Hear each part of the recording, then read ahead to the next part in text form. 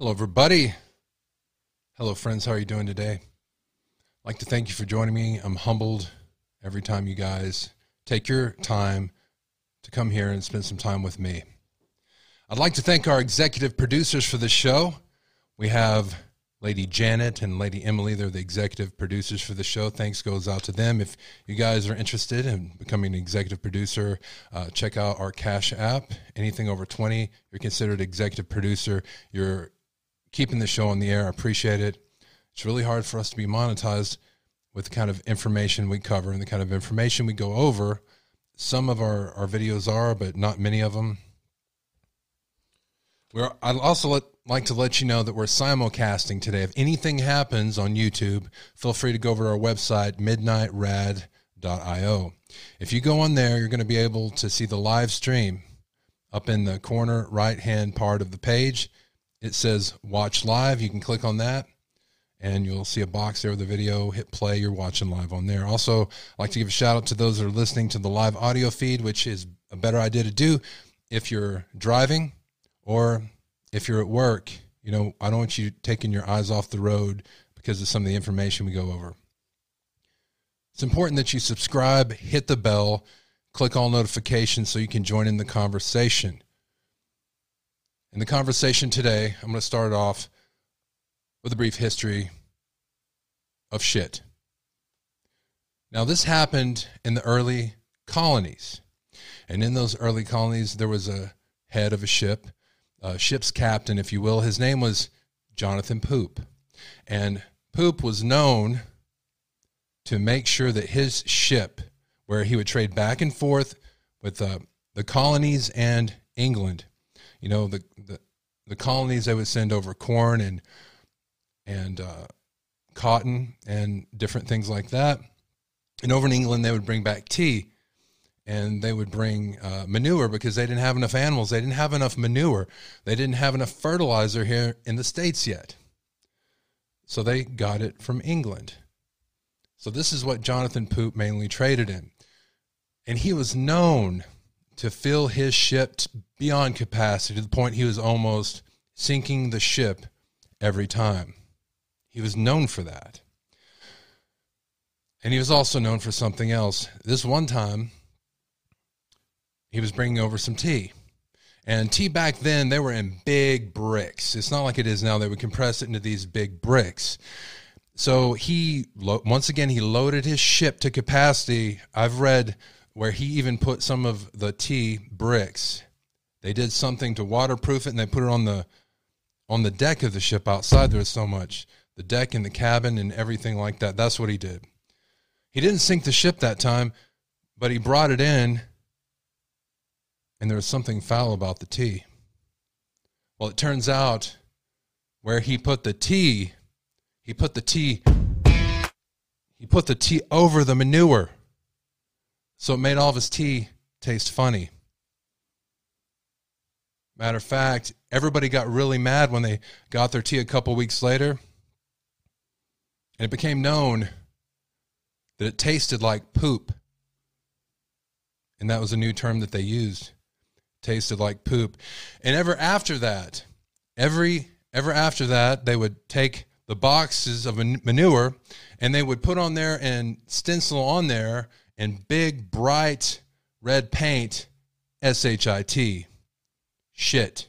It stood for ship high in transport. In other words, put the poop above your tea so you don't have any unsavory flavors. A few years passed, and again, this is before the Revolutionary War. John Poop, who lost a lot of money on that one tea, he was still a ship's captain, still the head of the ship. But his loading up his ship far beyond capacity finally caught up with him, and he sank his ship. The lives of him and the few crew that he had were taken. And in the colonies, the few colonies that were affected that actually got the goods, and a bunch of the prominent men are the ones that financed the trip, the merchants. They were really upset about it because the inflation raised in their areas. So they were really upset about it. And that was his lasting memorial. After that, they called him a shithead.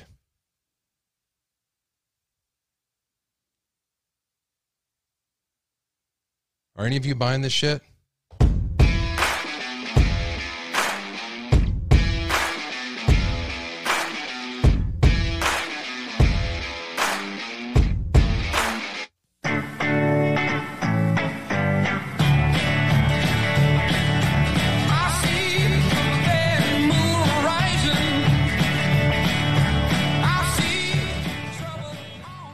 We have a very good show, very important show for you today. Very important. You notice that's not my normal theme music. That is the theme music to a lost brother, the armchair survivalist. We're going to talk to his son tonight. I'd like to thank you all for tuning in. You are listening to Midnight Radio. I am your host, Jerry Adams.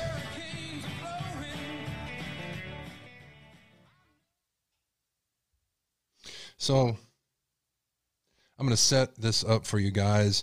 I needed to know some information about Idaho. We have people in the chat room from Ireland. Hello, everybody. Some from England, some from different parts of the United States. We even have some from Idaho.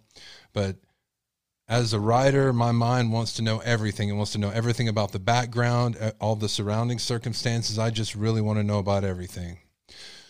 So to be able to do that, I remembered that, hey, I know somebody. I've talked to him in the past. His name is Kurt Wilson. He's an armchair survivalist. He's been in radio for many years. Me and him had experience together when I was running a radio station. I was a manager of a radio station back in 2008. And he would have been perfect for this. So I contacted him. I sent him an email, and I got a message from his son back saying that, regretfully, his father was no longer alive. I listened to his last radio show, and that was the last one. I noticed it'd been a year, and this man faithfully broadcast every week. He'd have 1 or 2 shows a week, and at least one. And he did it for about 30 years, Kurt Wilson. So I was hoping when I looked at his last show that he was still around, but unfortunately he wasn't. And I was at the point of tears. I told you guys last episode that I went to the doctor. That was true. And I just had to hold it back and go to the doctor. But Erik Wilson is here with us tonight. We're going to talk about his father's life in broadcasting and his life in general, and why it's still important, and why he did what's important. And he's going to tell us about the secrets of things that are going on and that have gone on there in that area of Idaho. Erik Wilson is from Coeur d'Alene, Idaho. That's where Kaylee Goncalves and Maddie Mogan were living. That's where their home was, and they were going to college, of course, in Moscow. So without further ado, everybody, let's say hello to Erik Wilson. Hey, Jerry, thanks for having me on this show. And that was some nice things you said about my dad. Thank you. Your father was amazing. I first met your father, or I didn't met him physically. I met him on the air. Man, it's just rough. The older you get, the more people pass away. I had a secretary, really. Her name was Linda Coffey, and she booked us an interview with your father, who I was already impressed with. Your father would have us rolling. Sometimes we would tune in right before we go live or something, and he was talking about Schumer hitting the fan, and we just thought that was the most hilarious thing we would ever say. And there was other things he said too, and we'll get into that. But we booked an interview with him, the first interview, and I didn't have a radio show at the time. I was just the producer of the radio show. It was actually my father who was the talent and did the show. And the name of the show was Pops from Texas. So he interviewed your father, and your father was very behind the scenes, and even as he's been interviewed, he was very nice, very kind, very gracious, which was kind of a different side to him than you'd see on his show. And for lack of a better word, on his show, he was really hard-nosed and kind of like a blowhard. And when I say blowhard, I don't mean someone that doesn't back up what they say with facts. but just, the impression, always leaning forward, great voice, one of the best voices I ever heard in radio. But to know him is different. And, he was really nice, really gracious. We did the interview. It was great. Although I think my father was a little bit rude, it seemed like, for some reason. But your father, took it gracefully. It didn't bother him at all. And he didn't see it as being rude, I guess. And it was a couple of months later, we booked an interview. And right at that point of time, my life was falling apart. This was featured throughout your father's radio show at the time, when the economy was collapsed. So this was 2008. The economy was collapsing, and it hit me hard. I lost everything I owned. I lost my car. I lost my wife, which turned out to be a wonderful thing. I even lost my cat. And this was all at this one time, this penultimate moment. And I made a mistake about the time zone difference between you and me. And I was off by about an hour, so the show was over before I was ready for your father, and the show was ending. And I felt so bad about that. And one thing about Kurt Wilson is, if he was pissed off, he didn't mind telling you about it. That was very true. He told me about it in the chat room at the time, and he went on a show the next night, and he fried my ass like a couple of fine hamburger patties. And I was cool with that because I completely deserved it. I would have been mad if I was him. That's regretful, but I completely understood. So that's kind of my history with him. But for those of you that don't know, the Armchair Survivalist, what he did, and I read up on him extensively before the first interview. They'd called him the Martha Stewart of survival, and he would show you. He would have these shows that would teach you certain things: how to survive in the winter, how to weatherproof your house, how to weatherproof your car. And while he was talking about all this, he did it in such a way, and he involved Erik many times in his stories, where he would talk about him shoveling snow and how there's things that you can put on your roof, these wires across your roof that has a current through it that would keep it melted off your roof so it didn't damage your roof. He would talk about the insulation you needed in your attic, just little things, and all of that is still available. So that's his legacy, one of his legacies. But he was an incredible person. And I didn't listen to his show all the time after that. I would pop in every few months or every few years to see how he was doing.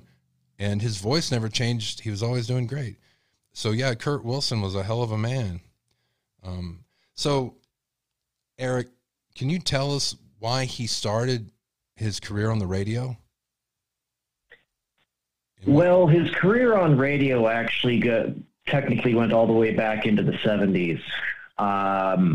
The specifics of it are unfortunately lost to time, but he had a friend who was doing a morning talk show and basically needed a sounding board on there. And next thing he knew, he was opposite of him having this morning talk show. It was a brief thing. It was, if I recall what he told me, it was on and off about a year and a half, but it gave him the necessary basis to that. He also had experience in Hollywood as a stuntman and an actor. And when we moved to California, to Modesto in the 90s, he helped set up a morning talk show host that was, well, he was not very good. He was very boring, very bland, but he was the only talk show that was on from 7 a.m. to 9 a.m. right before the Rush Limbaugh show took off. So Kurt just took it upon himself to start calling in and talking with them because he was bored and had nothing else to do in the morning. Mm-hmm. And they talked about everything because it was a no-subject show. Next thing you know, the producers are calling him and saying, hey, you guys, you're talking about political stuff, which is impactful. People are listening. They're wanting to hear more. But at the time, they had only an 800-watt station, 1,000-watt station of that. Over the next few years, because of the popularity from not just Kurt calling in, but also the radio ads for our business, Survival Enterprises, that he cut and submitted himself. It helped grow.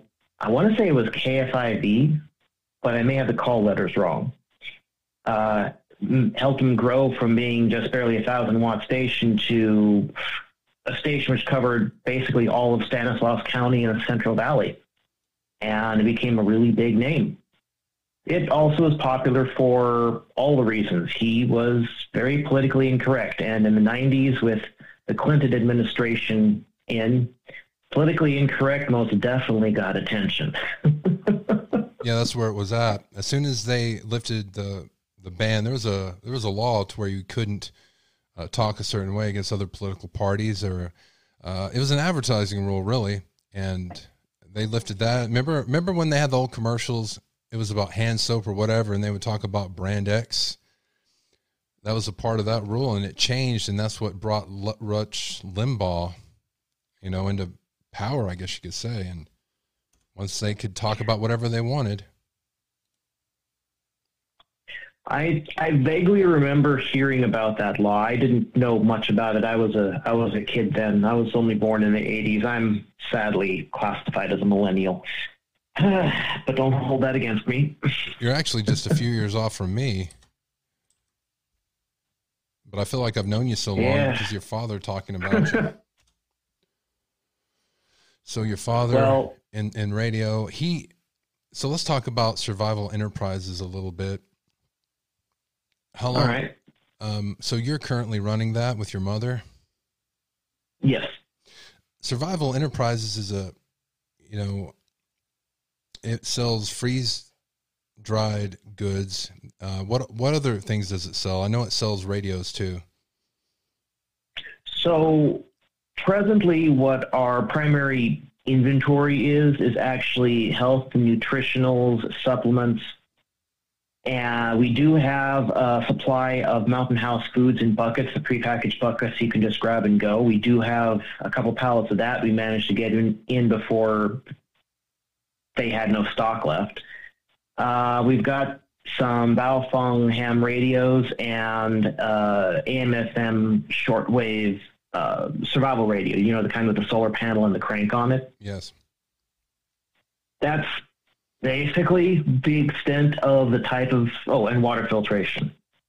That's basically the extent of it right now. Survival Enterprises was created back, when I was born. Kurt had issues working for other people. As I'm sure you could imagine a strong personality like that would have, taking orders from idiots in charge. And he got the short end of the stick too many times, and he said, forget this, I'm taking over. I'm going to be in charge of my own destiny, my own family. And he did. They did traveling around the U.S. They sold special artwork, a special type of artwork. It was laser printing. It was a new technology at the time, where they would take a photo, scan it, and blow it up without losing any quality, and sold that. They also sold seafood on street corners one time, well, more than once. All these different things, and then he settled upon the idea of being a gunsmith. And that he excelled at because he was very mechanically minded and very precise in his details. That's a whole story unto itself, but that is what helped him set up and establish the premise of Survival Enterprises. His premise was to help people survive. And our motto is, in the jungle called life, only the tigers survive. And his point was to make as many people tigers as possible. At the time, it was guns. Then it evolved into other self-defense, non-lethal self-defense. We carried stun guns, pepper spray. In the 90s, we became the largest civilian-owned armory and refinishing company in the west half of the U.S. Our firearms that we did and sold are still in military museums. They've been awarded as retirement presence to 5-star generals. I mean, we commanded a lot of respect because of what he built from nothing. He did. And then when he moved up, a lot that I still find today from people. I just mentioned his name and they knew him by reputation alone, and I never met them, and he never met them. When we moved up here in the first half of 1999, and we continued doing the firearms for a few years, but there were some issues. The feds didn't like us very much and set about attempting to destroy Kurt's reputation and career, and basically brought us back down to nothing because of it. And in turn, we cut away from doing the gun business and swapped over. At the time, we'd already been moving over because of the Y2K situation, moving over into carrying long-term storage foods and other survival products like that. But it was around 2010-ish that we started realizing that some stuff we'd been carrying health-wise since the early 90s sort of built the core of the premise in helping people survive. You can put a gun in somebody's hand, but if they're sick and falling over, the gun is useless.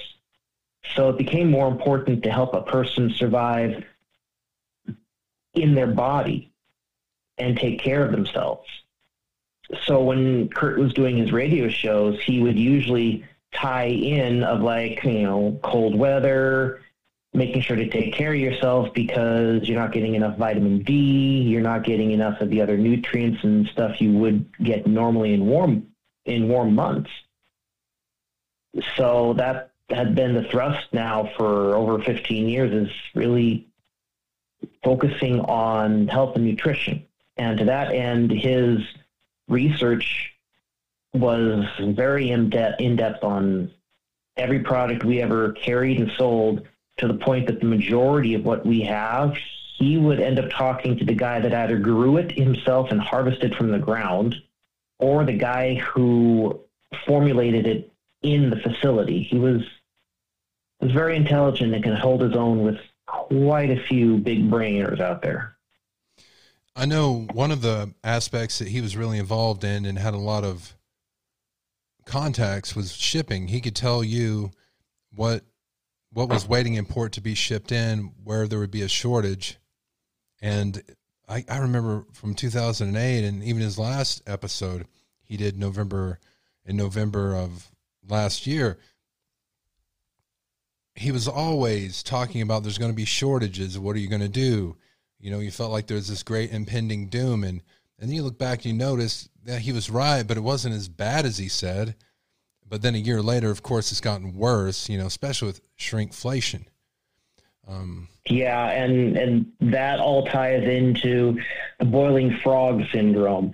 The powers that be have been in charge of so many factors that they're making sure that we don't fly off a cliff. Instead, they're grading us down with this shrinkflation to accept that we're not going to have anything but the food that they let us have, and that it's going to cost us an arm and a leg just to barely have bird feed available for us.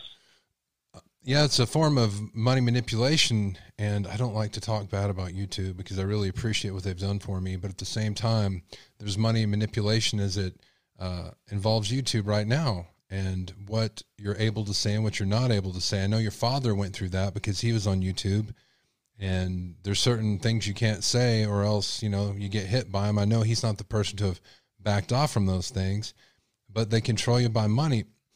Talking about shrinkflation, my brother the other day sent me a picture. I can't remember if it was Hormel or what company it was, but you guys know it's the company that had the ribs, the pressed together ribs that look like McRibs. And he got a pack. He was going to have himself a fake poor boy McRibs, what he called it. And he opened it up, and the McRibs were shrunk. They were half the size. They were the size of Snicker bars. He said it took 2 on there to fit between his buns. And we're talking side by side. But he said they had the same picture on the package, where it has in little white text, enlarged just to show texture. And Gotta love Photoshop, right? Yeah, and what about your bars of soap? I mean, and then your soap bottles that are skinny in the middle. There's a lot of viral TikTok videos where it's showing popcorn that a medium and a large are the same size, but the actual bucket is shaped differently. This is really an epidemic right now. It is, and too many people are staying willfully blind to it because they weren't taught to be critical thinkers and to ignore the minutia of what's in front of them. And you see it every single day. That's one thing that your father surely did. I want to talk about Idaho here for a little bit. He would always talk about you guys having to shovel snow. Is it snowy there now? No, it put little light dusting throughout Hayden earlier this morning, but it's not snowing right now. It's suspected to snow starting Saturday night for basically on and off for the next week. Oh, Lord. Anything between now and then that happens is just going to be up to Mother Nature. We have this environmental situation up here called microclimates because of all the various valleys and mountains and lakes and rivers. You could drive for 30 minutes in one direction and you will not have the same climate.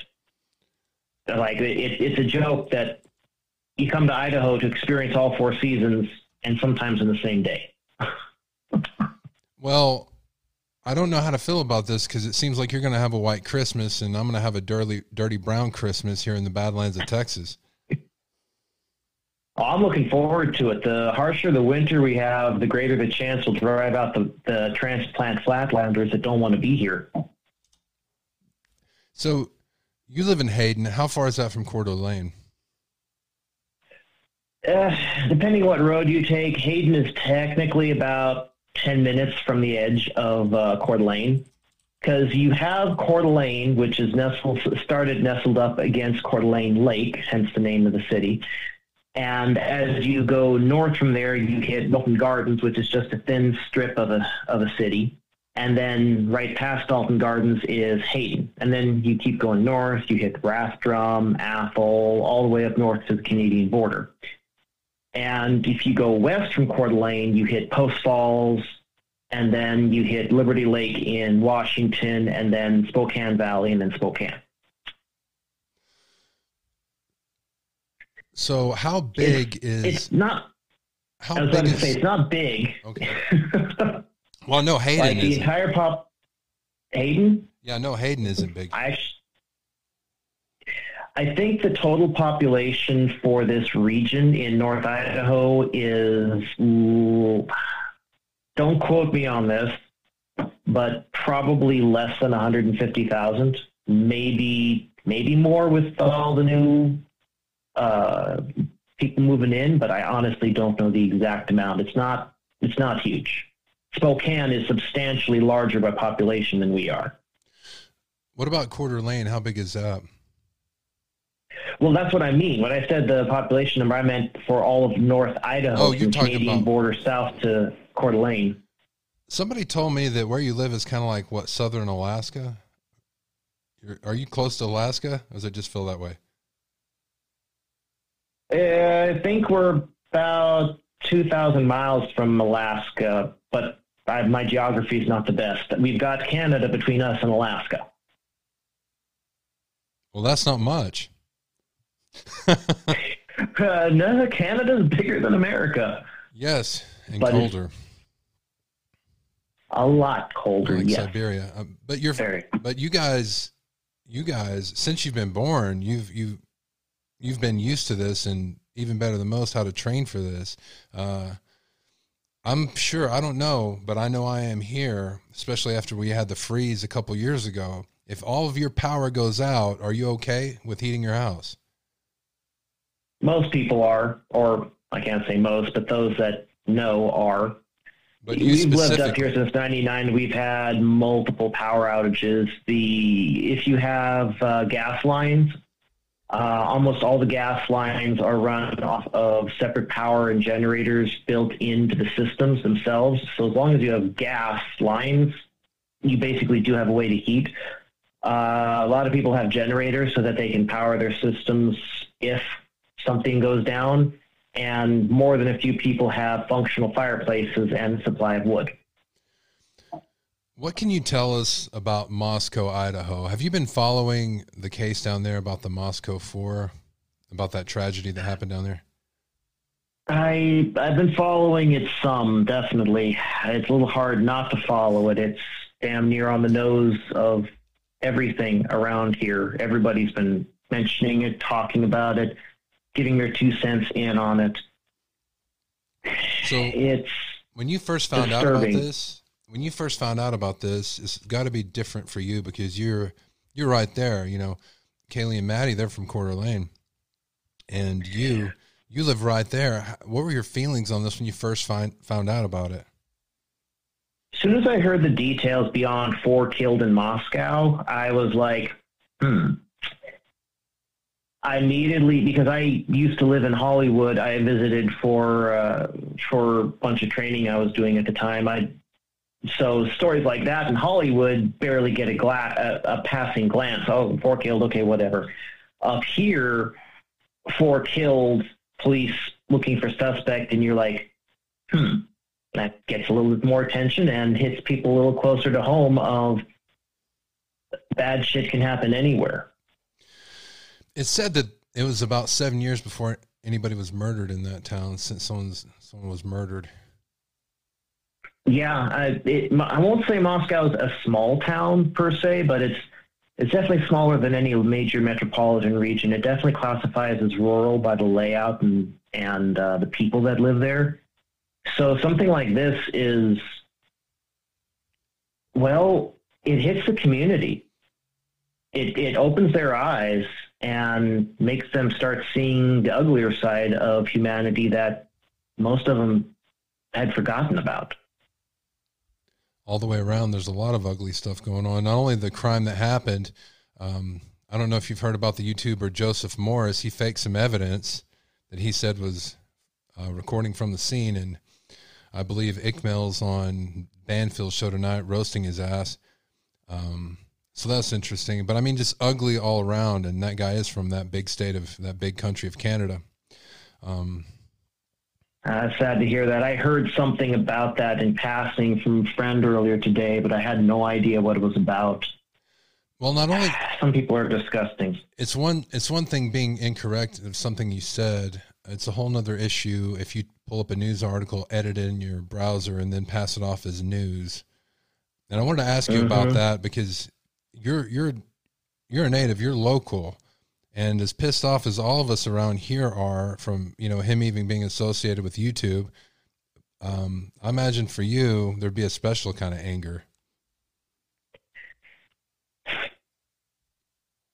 Oh, I had a lot of interesting life experiences. And one of the things that I learned is I reserve my true anger for personal enemies. They're the only ones that are deserving of that. I look at situations like what you just described, and I'm disappointed in them as a human. I would call it disappointed in their history and in their interaction, and that they're willing to basically sell what counts as their integrity for some more monetization and clicks and likes and discussion. I would call it disgust and disdain. It formed in my mind as disgust and disdain. And it absolutely against what your father stood for. He wasn't afraid. Oh, 100%. He wasn't afraid to get the boot to keep his morals. Matter of fact, that's how he got bounced from GCN at the time. That's where I first watched him. He's on GCN. He would talk about Alex Jones, who's the main one bringing money in there at GCN. And there were some other political reasons, too, that he left. But that was one of the main reasons that he always talked about. And guess what? $1 trillion later, who was right? Kurt Wilson. We were there. So that's a special time when the Sandy Hook thing happened. It was a special time in radio. because we would have to, and your father included, we would have to get up early and get all the news of the day, and then we'd see what Alex Jones was talking about. And he was the first one, 7 a.m., to be talking about Sandy Hook. 5 minutes in, he was saying it wasn't real. And we were disgusted and almost, I felt like I'd been kicked in the stomach that he was saying this. And your father roasted him on his next show. But for me personally, to go up here and say something like that was faked, I mean, I wouldn't say something like that in a million years unless I drove down there personally and knew it myself. It was horrible, and there's no excuse for it. And that's all I have to say about that. I do agree. I agree that Alex definitely goes overboard basically all the time. When Fukushima happened, man, he was like on continually just yelling to everybody who lives, if you're on the West Coast, you need to leave now. There's a cloud of deadly radiation coming. It's going to kill you. You're all going to die. We got my iodine at tablets. least a dozen. Yeah. No, where it's just literally like radiation's so bad, your skin's going to melt off your bones. And some other garbage like that. We got dozens of calls from good customers of ours who lived all along the West Coast, who had listened to Alex, and they were freaking. We're talking full panic attacks, saying asking if there's anything that they can do, and this and that, and we were calling them down, each of them, and it did cause enough of a stir, though, in terms of what one person was saying versus what another person was saying, that Kurt took it upon himself to actually drive west to Seattle, and then he drove the entire coast all the way from Seattle all the way down to San Diego, and then all the way back up and then back over, and he had active Geiger counters running the whole time and accepting background radiation. Nothing the whole trip, and that trip took him a week and a half to do. It's kind of man and your at father that point was. is when, pardon? That's the kind of man your father was. We're talking about morals. He would never compromise his morals, especially not for money or anything else. Exactly. And it was, the information he was getting was so conflicted that he finally said, you know what, I can't rely on these sources. Nobody's giving me a solid, straight answer I can trust to report on. So I'm going to go find it out myself. And he did. Now, there was truth in the radioactive flotsam that came from the tsunami. That was real. That kept washing up, though, over in Alaska, and only a little bit came up near, I think it was, whatever that region is north of Seattle. And it was actually had been tracked, and as soon as it came near the shore or came on the shore, it was accumulated and taken away, and wherever the heck they take the radioactive stuff, radioactive material. That was a realist thing, but getting up in the atmosphere and traveling thousands of miles across the ocean and raining down on the West Coast, it didn't happen. Your father never compromised his morals. I didn't mean to talk about Alex Jones, but just to let people know how your father was. I want to ask you, because we talked about this and you opened my eyes, I want to ask you about some of the politics in Moscow, the politics that you've heard about the police department down there. So they didn't have a murder it'd been 7 years, but they had deaths that they didn't call murders. So I want to have this discussion, but before I do, Erik, I got a clip from your father's last broadcast, and I want to play that clip, and then we'll come back, okay? Welcome, ladies and gentlemen, to another episode of the Armchair Survivalist. My name is Kurt Wilson. I'm the Armchair Survivalist, and today is November the 7th in the year 2021. Welcome to the show, but I do, unfortunately, have some bad news. Welcome to the National Intel Report. I'm your host tonight, Steve Elkins. The date is November 5th, 2021. The rain is pouring down here in Florida. It's been pouring all day. Tears falling from heaven, some may say. I'm here under a very strange circumstances tonight. I'm here with a saddened and heavy heart to tell you that Mr. John Stadmiller had passed away this afternoon around 12:35 Eastern Standard Time. Not from COVID. So John Stadmiller is dead. He had a upper respiratory infection that he'd had for weeks and weeks, and he went on a trip. When he came back, he had a massive coronary. That's what killed him, is the coronary. I knew John personally. Him and I were both on GCN at the same time, and we both got booted off because neither of us liked Alex Jones. John was a little more outlandish than I was, and he wasn't afraid to say so on the air, and that was one of the problems he had. He didn't edit himself. There was no filter there. So I never did get on his network because he didn't have a time slot that I would fit into, even though almost every year he'd call me up and say, "Hey, Kurt, let's get you on here now." Anyway, so John's gone. And slowly but surely, they're picking us off. I hate to say it, but this is the way it's working now in this communist nation that we have. So Godspeed, John. We'll see you next time. That was from his last broadcast. It's very haunting how there was another radio personality that he was giving a send-off. I listened to this whole show, and the whole show is very haunting and ominous. Yeah, it was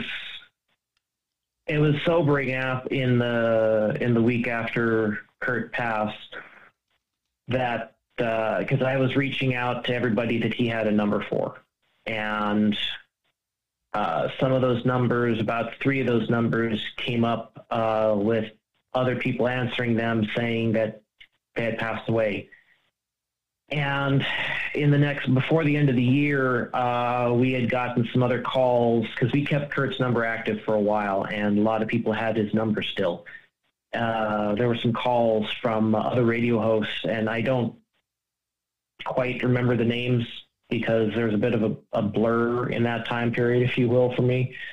Other radio hosts who had passed away. Some would say that they were targeted, and while I can't speak to some of them, I do know that the type of infection that was going around affected a lot of people. It affected us as well. And it was more of a shotgun effect. And I know that from November to December, there was at least a few 100,000 people across the U.S. who did get sick and who did die specifically with those exact symptoms in mind. The symptoms that he said, he was talking about Joe Statmeyer. Those were the same symptoms your dad had, isn't it correct? I don't know the symptoms entirely. Saying an upper respiratory infection is very, very broad, because you could get everything from bacterial, viral, and hell, even fungal that can infect any portion of that. I know that what we had and what a couple others had were viral in nature. There's plenty of discussions that can go down the rabbit hole towards things involving heart and blood from the respiratory infections. But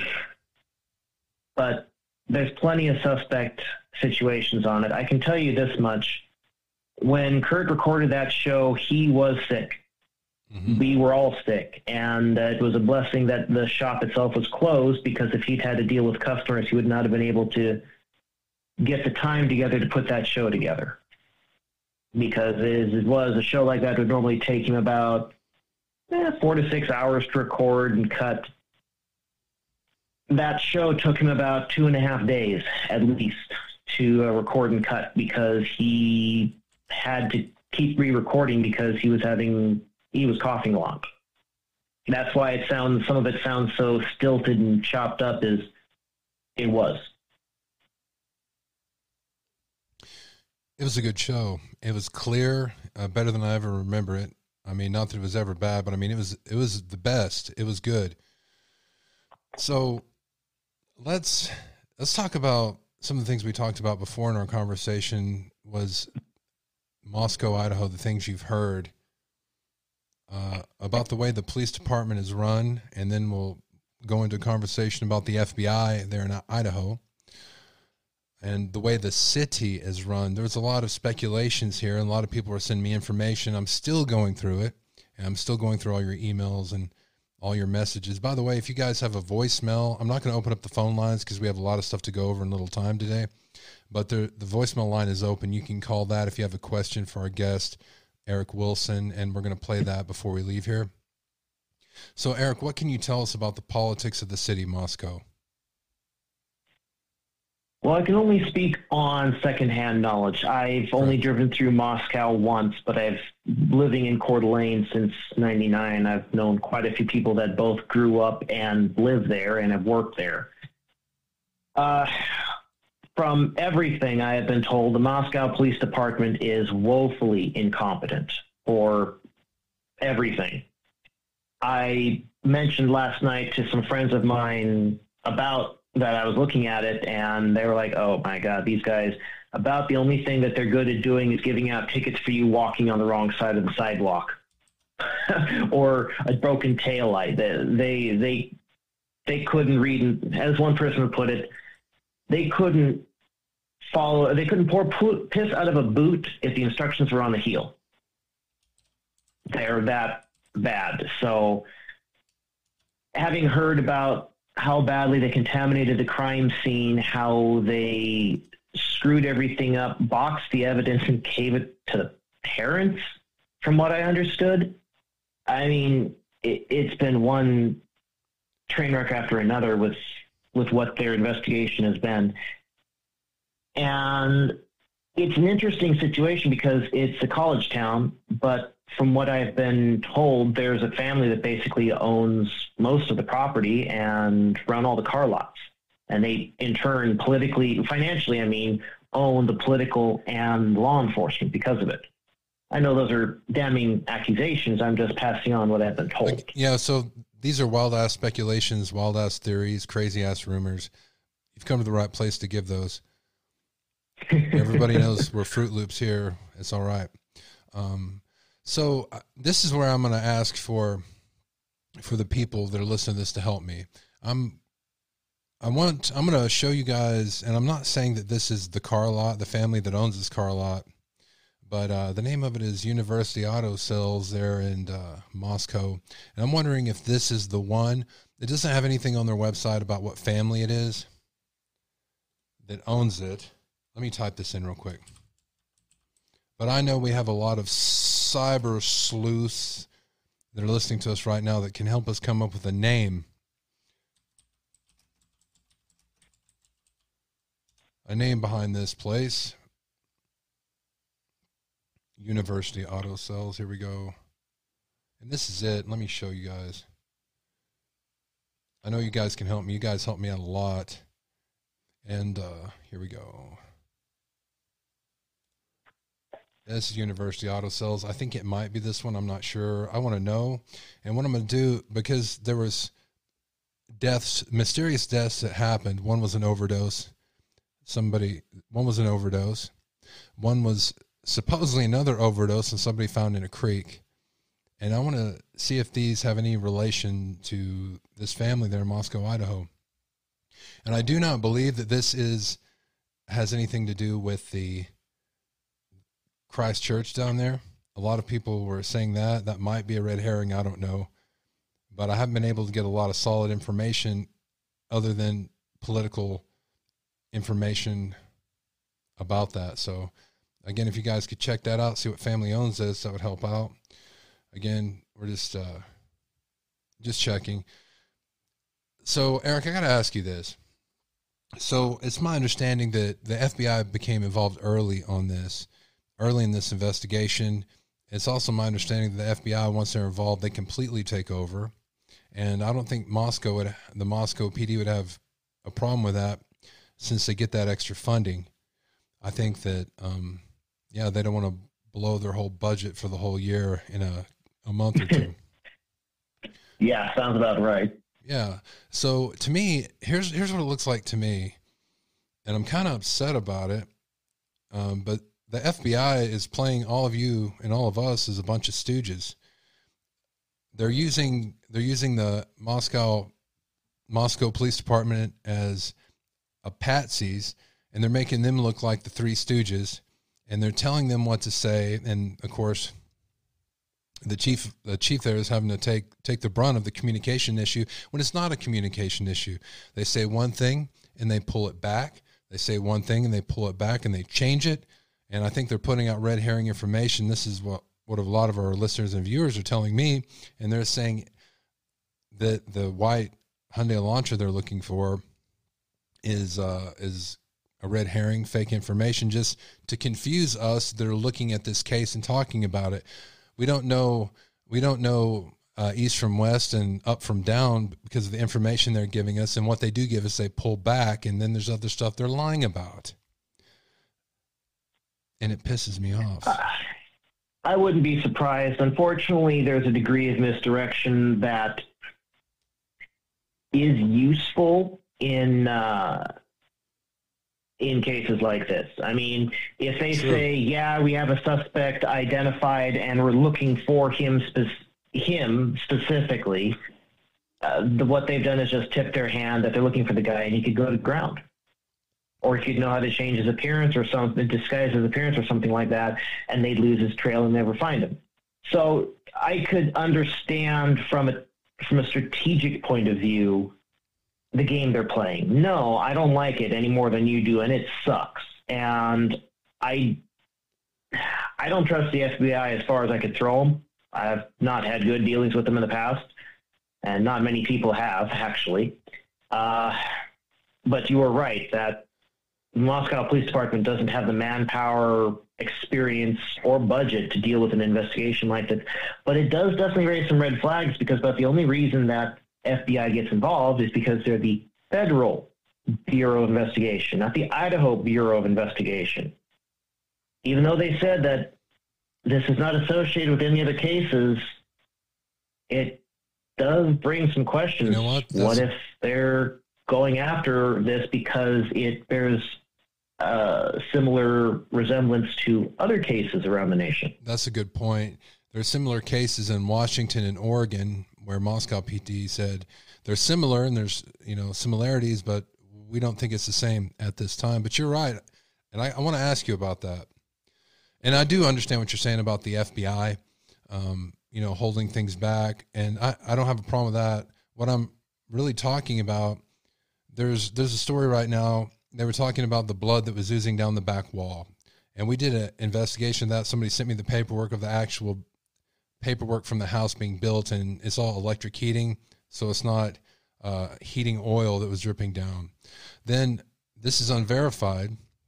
There was an article that came out because there's just some random everyday jacker smacker on YouTube, not YouTube, but Twitter, that posted on a post that Brian Enton made about the blood, saying that was Photoshop fake and it wasn't real. So that's unverified that it wasn't real, but I'm thinking that could possibly not be real, and that's a misdirection by the FBI some way to make everybody look like a bunch of jackasses.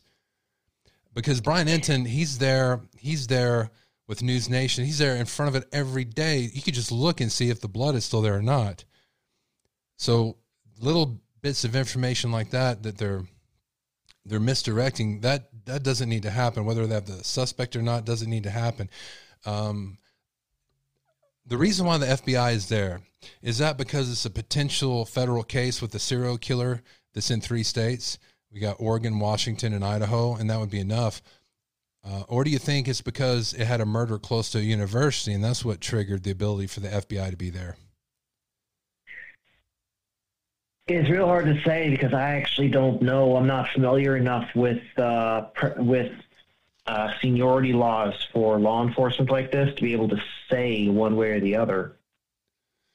Okay. It does always seem suspect, and as Kurt likes to say, where there's smoke, there's fire. And if it walks like a duck and quacks like a duck, it's a duck. So here we have the FBI investigating a local murder spree, four right there, that are Idaho natives. And yeah, it occurred near but not on university grounds. Am I correct? Yes, it occurred near university grounds. By my understanding of jurisdiction, that puts it squarely in the local police's backyard. So I mean, they could have requested the FBI come in. I believe they can do that without it needing to have any federal laws broken. But as you also pointed out, they basically showed up out of the blue and was like, boom, we're here, and took over the investigation. That seems either A, they were the person of interest they were aware was going to strike here, or B, they were waiting for a case like this to pop up and had the team ready to go. Maybe it's a case they'd been working on. Supposedly they would be working on these murders, you'd think. You know, there's a lot of people talking about how dangerous it is for everybody to speculate about this and talk about this. Just leave it to the FBI. Just leave it to us. This doesn't need. Well, there's a few reasons why. Oh yeah. This is North Idaho, and it's a fairly conservative lower estimate to assume safely 7 out of 10 people are armed or have guns in their possession. So if a guy's name or a gal's name or somebody's name came up that was potentially responsible for this, somebody who's got a little bit more fire in them would very easily take the law into their own hands. So I can see law enforcement playing their cards close to their vest so that they can actually track this person down and arrest them rather than go searching for their remains.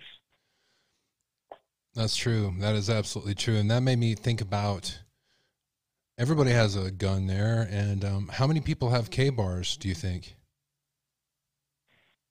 K-bar is a very, very specific knife. I can tell you that in the whole time I've been up here, I've probably seen maybe a total of a dozen people openly wearing K-bars. I mean, other knives, utility knives, hand homemade knives, custom Damascus knives even. But K-bars specifically, they ain't as popular as they used to be. K-bars got popular because of the military aspect of it, but people realized there's other knives out there.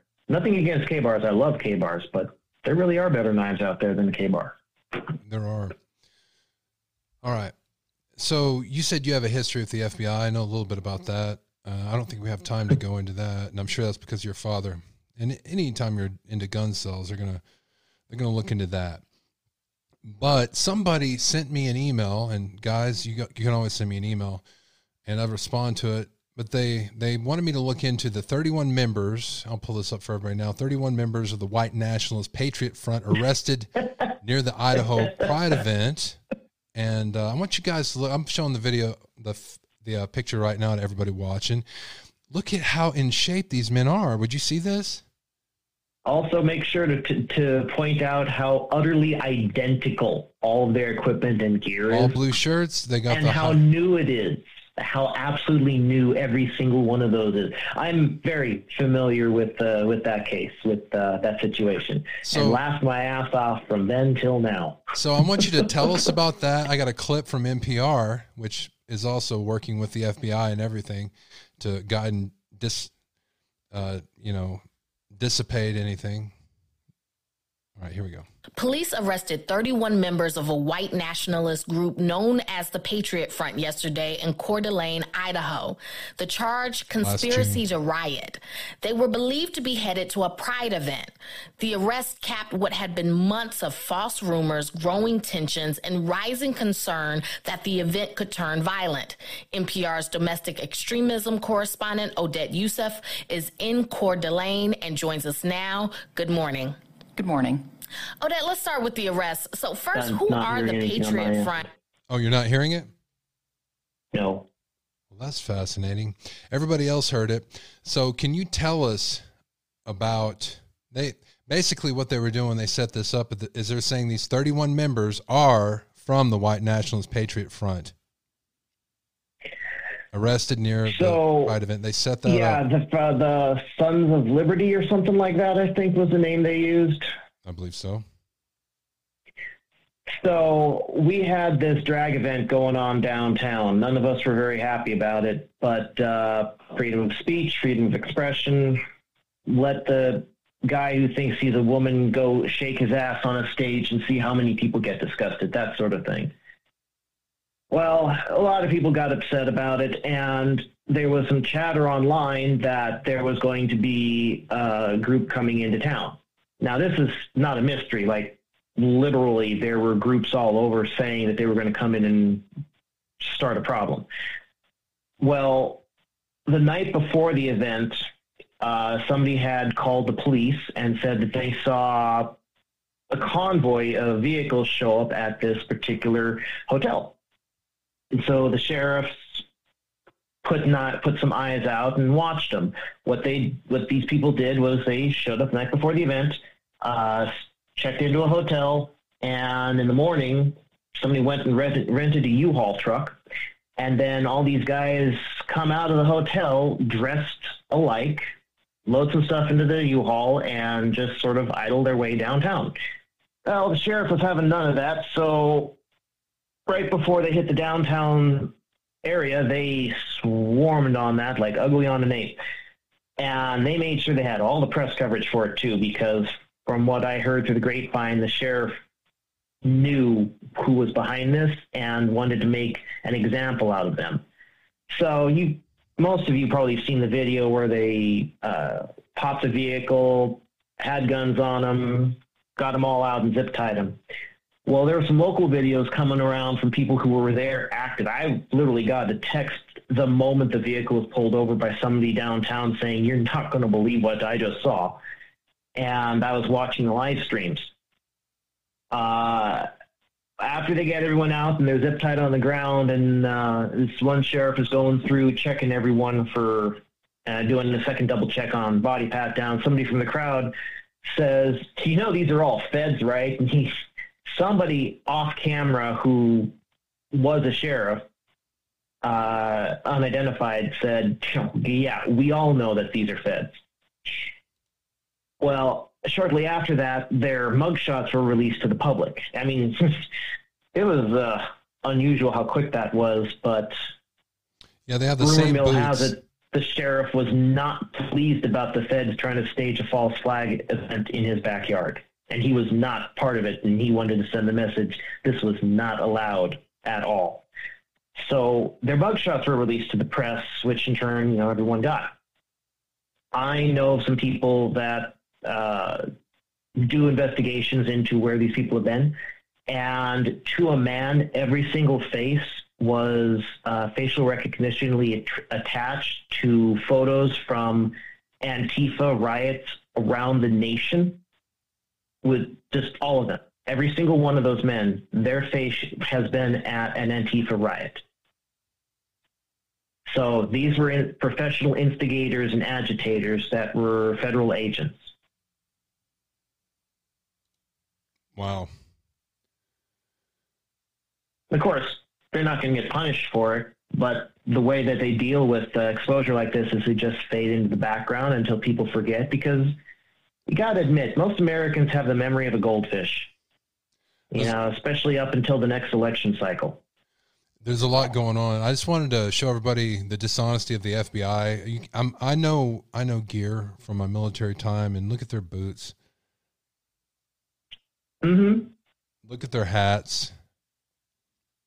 And what you also not seeing, at least I don't know if that video shows, because I'm not on the video stream, is in the back of the U-Haul was also uniform-sized, quote-unquote, homemade acrylic riot shields and riot batons.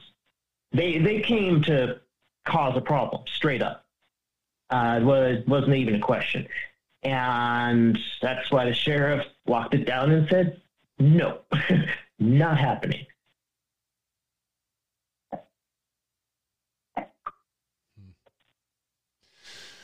All right.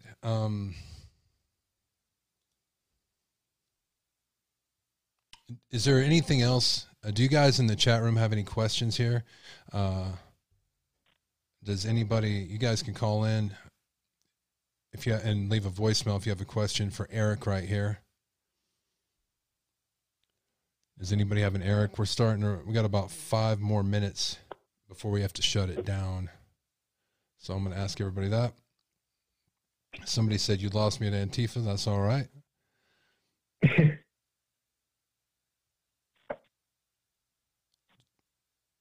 All right. So what about hunting? Is hunting prominent there? And yes, most definitely. It is very prominent up here. This is the redneck region of the Northwest, period. In fact, I've been told by people that visited from Texas who thought they were rednecks, they couldn't hold a candle to the rednecks we have up here. So I guess it's truly correct. The rednecks are everywhere. I heard several psychics say that they felt like the person was wearing combat fatigues. Here in Texas, everybody's wearing fatigues, not necessarily combat. I mean, hunting fatigues. What about there in Idaho? Do you guys wear hunting fatigues very much? Most people who buy hunting fatigues will reserve them specifically for exactly that, hunting. It's not something they would normally wear around. We have enough seasons here that people will buy season-specific clothes and wear it rather than, something they'll wear year-round.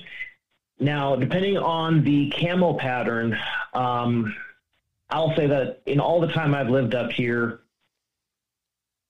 it's not something you see regularly. Like, especially with the younger generation, you don't see camo or combat fatigues of any type or model being worn by them unless they're active, National Guard, military of some sort. We do have the Air Force Base over west of Spokane, and we do have military convoys and military stuff that goes through here. But accepting that, really not something you see at all. So that's not something you see. So that's something to keep in mind. That's a real piece of information.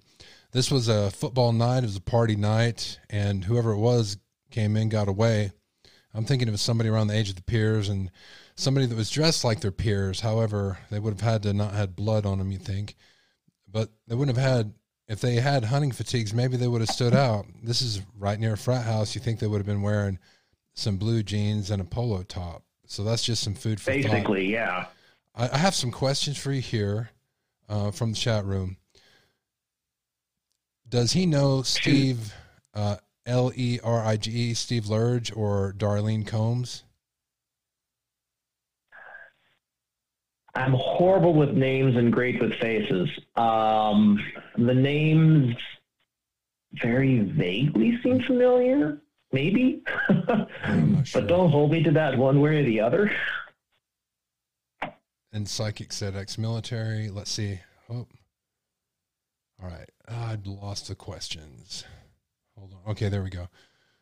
Psychic said ex-military. Hold on. Somebody runs the town. I had another real good question here.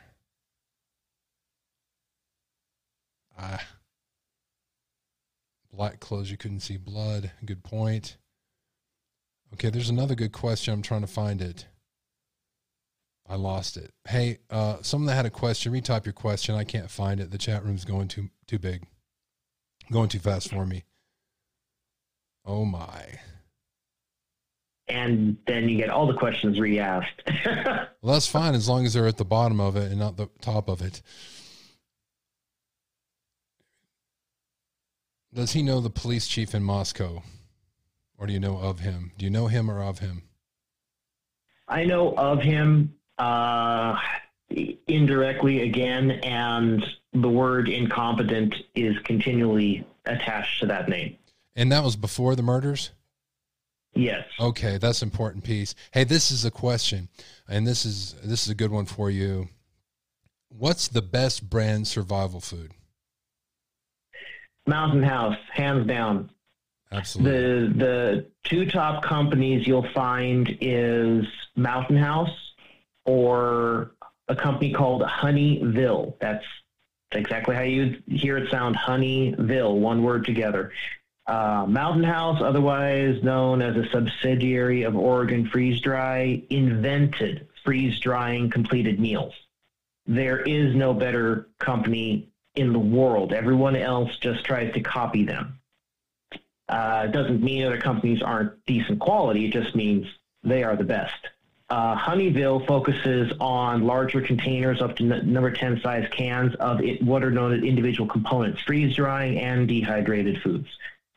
Okay. I know from personal experience in both cases, both companies, their foods last decades. So you get food from either of them, as long as you don't boil it in the summer sun, it'll be good enough for your grandkids to eat. I'd like to thank everybody for tuning in tonight. I'm going to have a link to Survival Enterprises, which Erik Wilson and his mother continue to run. I'll put a link to that in the description below. I want to thank you all for watching us. It's a humbling experience to be able to share time with you, and conversing with you guys means a whole lot to me. I want to thank Erik.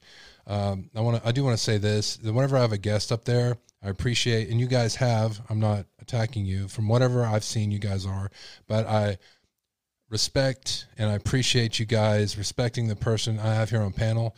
They might have different beliefs than you. That's okay. Let them talk, and we want to hear what everybody has to say, no matter what their beliefs are. And like I said, if you don't listen to someone else, to the things they have to say, and you're only believing the things that you believe, you're a dumbass, because you're going to have something wrong and there's no way to ever correct yourself. But again, we're wanting to know about this specific place here in Idaho, and we want to know what everybody thinks. They're at that place. They think different than us. They're different than us. I knew that from listening to his father all these years, but I wasn't ever able to have a full conversation about it. Erik, I appreciate it so much. And to have You're welcome, Jerry. And I think we're probably going to I'd like to have a conversation with you about more stuff in the future. You're a knowledgeable man. You're educated. You speak very well, and I appreciate you spending time with me. Well, thank you very much for having me. All right. Thank you. Mm-hmm.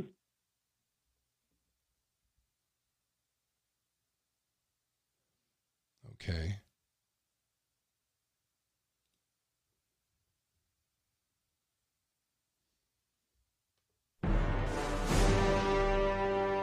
I'd like to say a couple things about Kurt Wilson, and I will send him off on this radio show.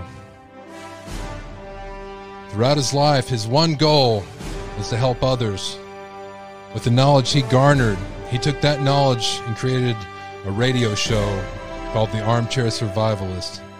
He spent many an hour creating the show. He loved to impart his data to the many who listened. Of those who listened in his show, many would call and get his advice on what vitamins and other health products they could use to make them healthier. Kurt also had extensive knowledge of life and livingness and was well read in many subjects. He loved to have discussions with customers who would come into the store. This is one of the truest statements ever said of any man. Welcome, ladies and gentlemen, to another episode of The Armchair.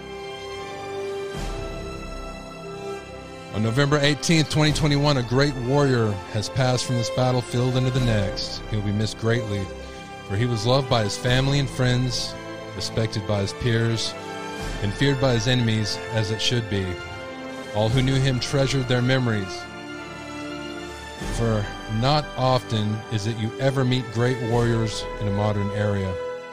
Men like he would have had songs sung for their deeds. Others would boast of his accomplished glory, all while he would simply move along the road of life, going to aid the next undiscovered friend he encountered, just as if he'd known them his whole life. Kurt Wilson, everybody, the Armchair Survivalist.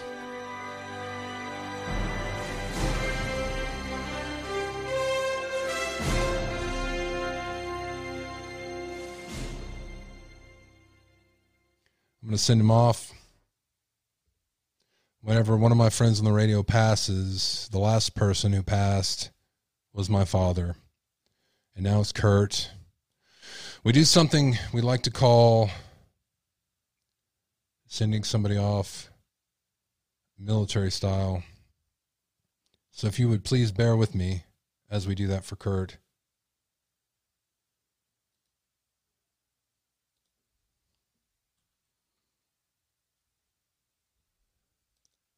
See. Actually, instead of that, let's do something else. Instead of sending Kurt off military style, let's send Kurt off his own way, because that is the kind of person he was. He always went off his own way. We started with Bad Moon Rising. That was a song that he played all the time for the opening of his show.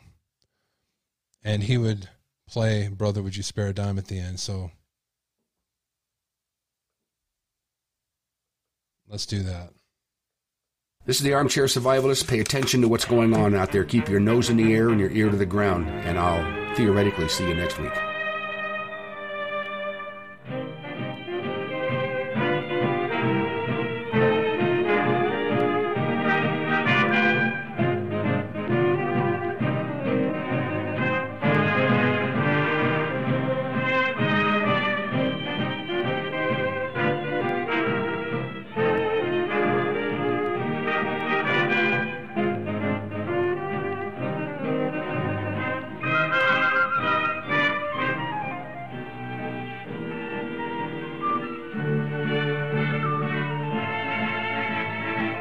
They used to tell me I was building a dream, and so I followed the mob.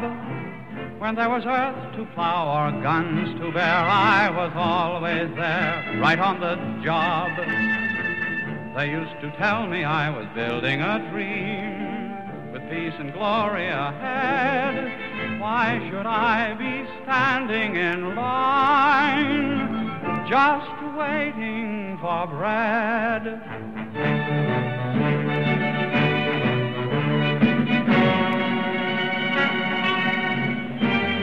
Once I built a railroad, made it run, made it race against time. Once I built a railroad, now it's done.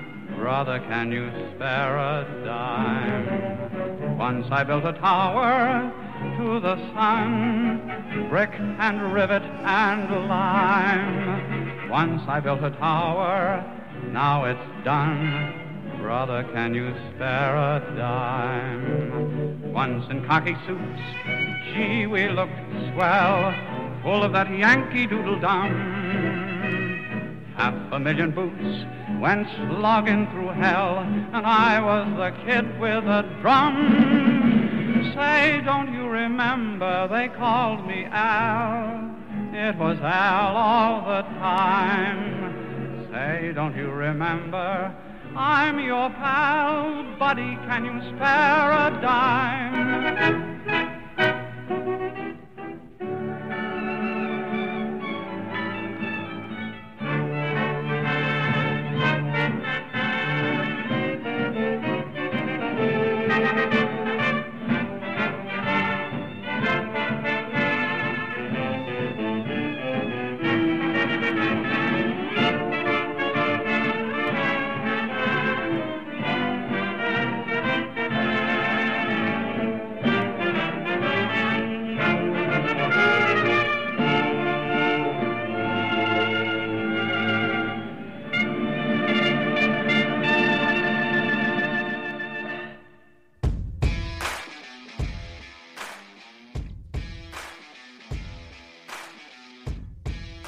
It's hard to cry playing that, because it's really sad when you have someone that does radio and they do it every week, they do it consistently, because it comes up to the point when all you have is one last episode and you never hear of the person again. Kurt deserved better than that. I'd like to thank you all for tuning in. We're going to be back tomorrow evening at 5 p.m. Central Standard Time. We're going to go over some of the things you guys sent me about the vehicles. You guys make me really think it is fake. We're going to go over that. We're going to go over if the blood going down the house was fake or not. And of course, we're going to have to talk about Banfield, your girl Banfield and Nick Mel. We got that and a whole lot more. 325-261-0892, guys. Leave me your voicemail messages. You're going to be able to call in the next show. Thank you, guys. I'm humbled that you're here. I appreciate it. Until next time, all my best.